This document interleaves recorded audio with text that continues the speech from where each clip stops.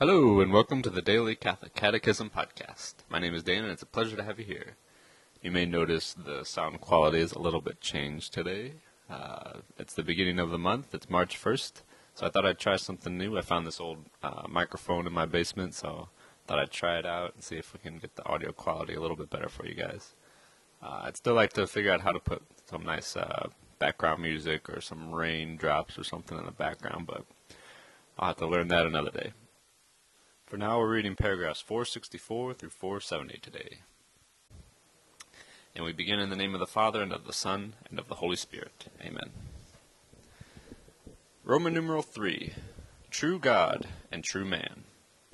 The unique, altogether singular event of the incarnation of the Son of God does not mean that Jesus Christ is part God and part man, nor does it imply that he is the result of a confused mixture of the divine and the human. He became truly man, while remaining truly God. Jesus Christ is true God and true man. During the first centuries, the Church had to defend and clarify this truth of faith against the heresies that falsified it. From apostolic times, the Christian faith has insisted on the true incarnation of God's Son, come in the flesh. But already in the 3rd century, the Church, in a council at Antioch, had to affirm against Paul of Samosata that Jesus Christ is Son of God by nature and not by adoption.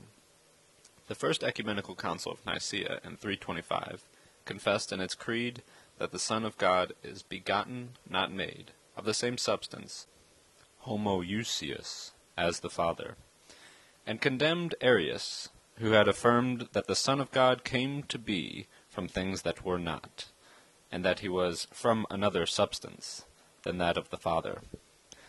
The Nestorian heresy regarded Christ as a human person joined to the divine person of God's Son. Opposing this heresy, St. Cyril of Alexandria and the Third Ecumenical Council at Ephesus in 431 confessed that the Word, uniting to himself in his person the flesh animated by a rational soul, became man.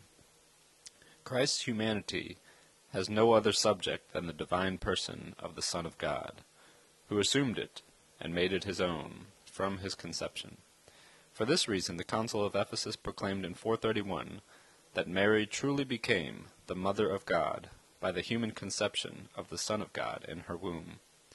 Mother of God, not that the nature of the Word or his divinity received the beginning of its existence from the Holy Virgin, but that, since the holy body, animated by a rational soul, which the Word of God, united to himself according to the hypostasis, was born from her, the Word is said to be born according to the flesh.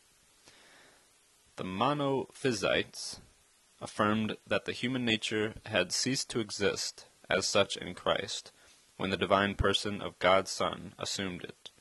Faced with this heresy, the Fourth Ecumenical Council at Chalcedon in 451 confessed,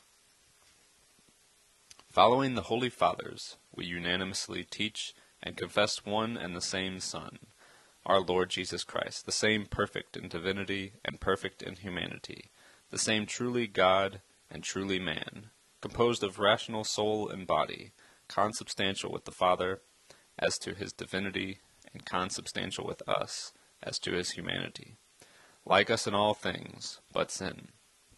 He was begotten from the Father before all ages as to his divinity, and in these last days, for us and for our salvation, was born as to his humanity of the Virgin Mary, the Mother of God.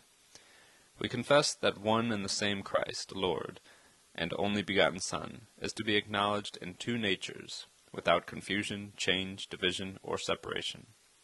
The distinction between the natures was never abolished by their union, but rather the character proper to each of the two natures was preserved as they came together in one person, prosopon, and one hypostasis."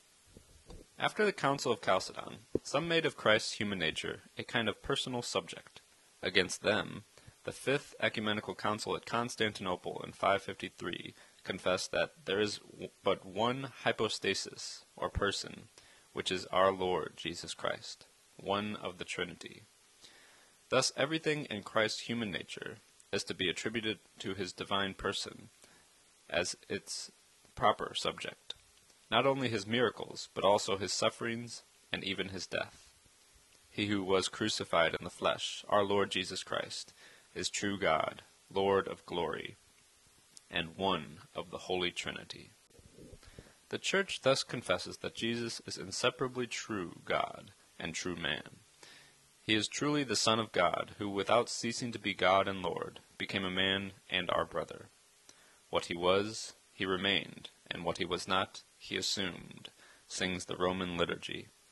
And the liturgy of St. John Chrysostom proclaims and sings, O only begotten Son and Word of God, immortal being, you who deigned for our salvation to become incarnate of the Holy Mother of God, and ever Virgin Mary, you who without change became man and were crucified, O Christ our God, you who by your death have crushed death, you who are one of the Holy Trinity, glorified with the Father and the Holy Spirit, save us.